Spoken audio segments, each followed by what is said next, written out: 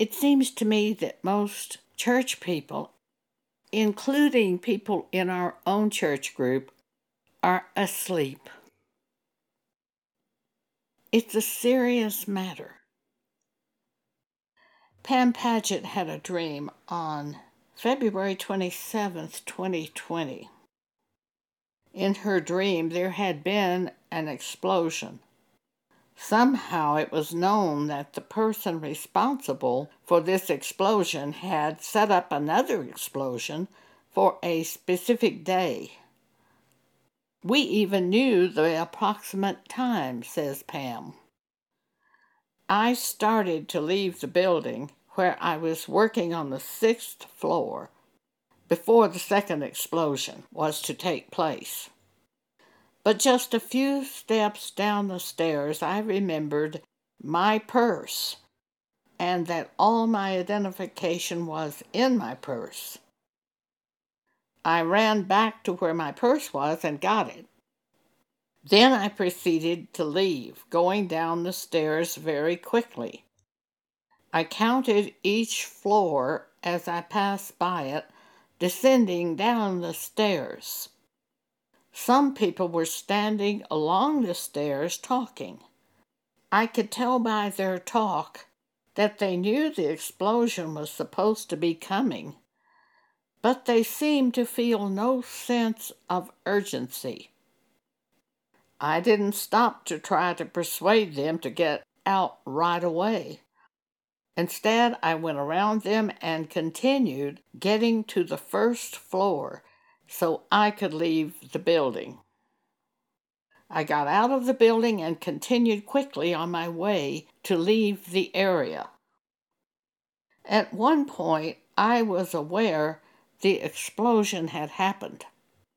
There was a wall of glass doors in the outside area where I was. I went through one of the doors to the other side, getting as far away from the destruction as I could. I kept walking as quickly as possible.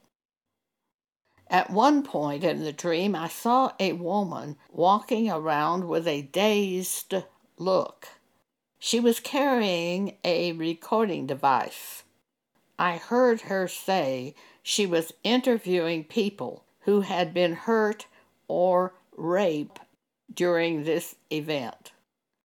I kept walking as quickly as possible toward the parking lot so I could leave. When I awoke from this dream, I heard, quote, "Save yourself from this untoward generation," end quote. That's a scripture in Acts chapter 2, verse 40. And with many other words did he testify and exhort them, saying, "Save yourselves from this untoward generation." Untoward means inappropriate, offensive, perverse, willfully wrong, crooked generation. Pam says, during the last several years of their lives, my parents lived with my niece, Michelle, and her husband, Jared, and their family in a small town in far south Oklahoma.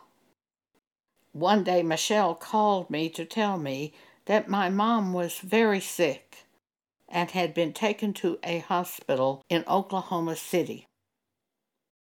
My mom's kidneys had stopped functioning, and she was in intensive care.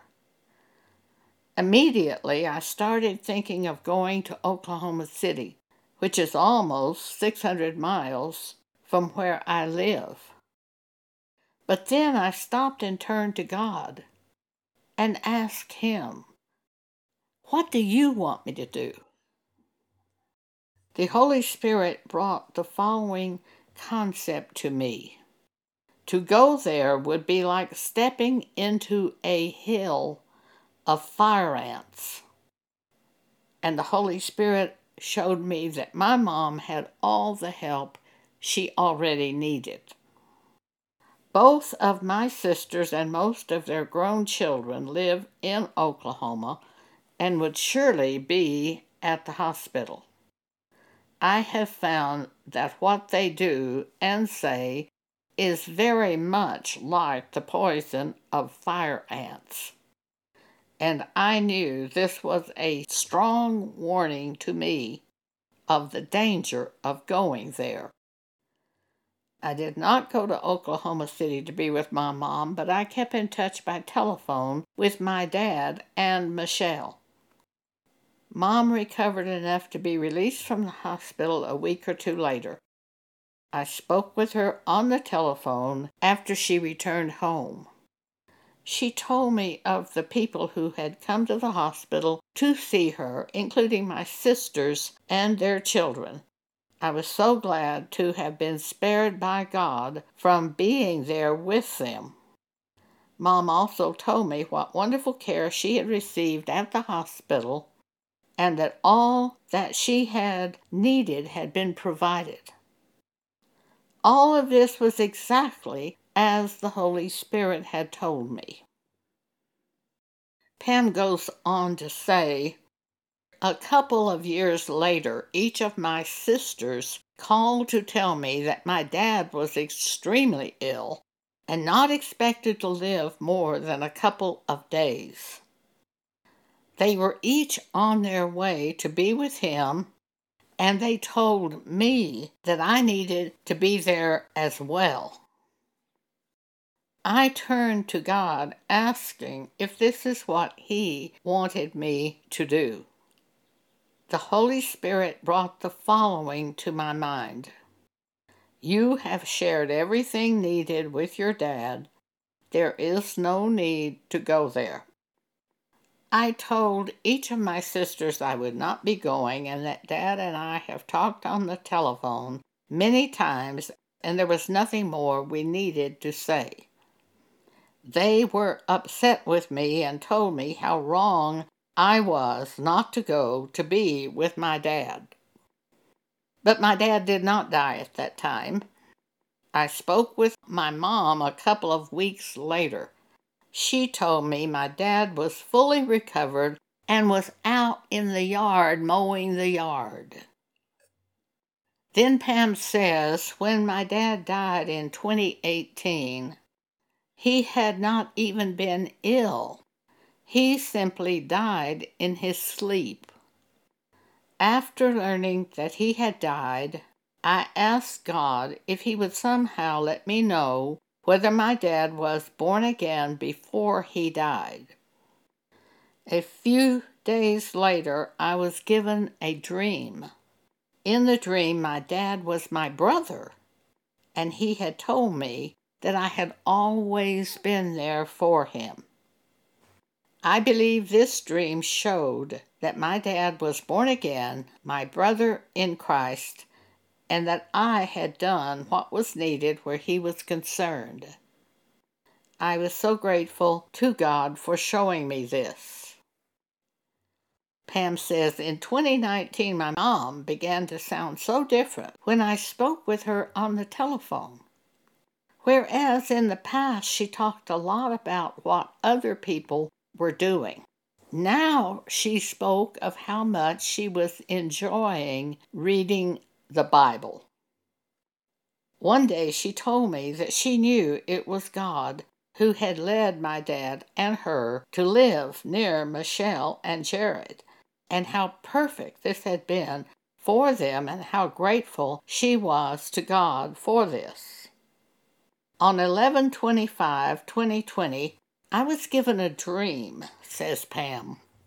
In this dream, my mom was standing at a small table on which were several things. She looked in good condition, standing upright and having on a nice dress. She was calmly moving some things on the table around as if putting them in order. I asked if she knew that the EMTs were here to put up some cameras. She said she had seen them but didn't know what they were doing. She just kept focused in the dream on what she was doing, putting in order the things that were in front of her, not asking questions or getting excited. I believed I was being shown that my mom was about to die, but that she was in good condition and was getting her life in order. A couple of weeks later, my niece, Michelle, called to tell me that my mom had been put in hospice care by her doctor. They would simply try to keep her comfortable at home for whatever time she continued to live on the earth. I prayed about whether I should go be with my mom, whether there was anything I could do, but I was never led to do this.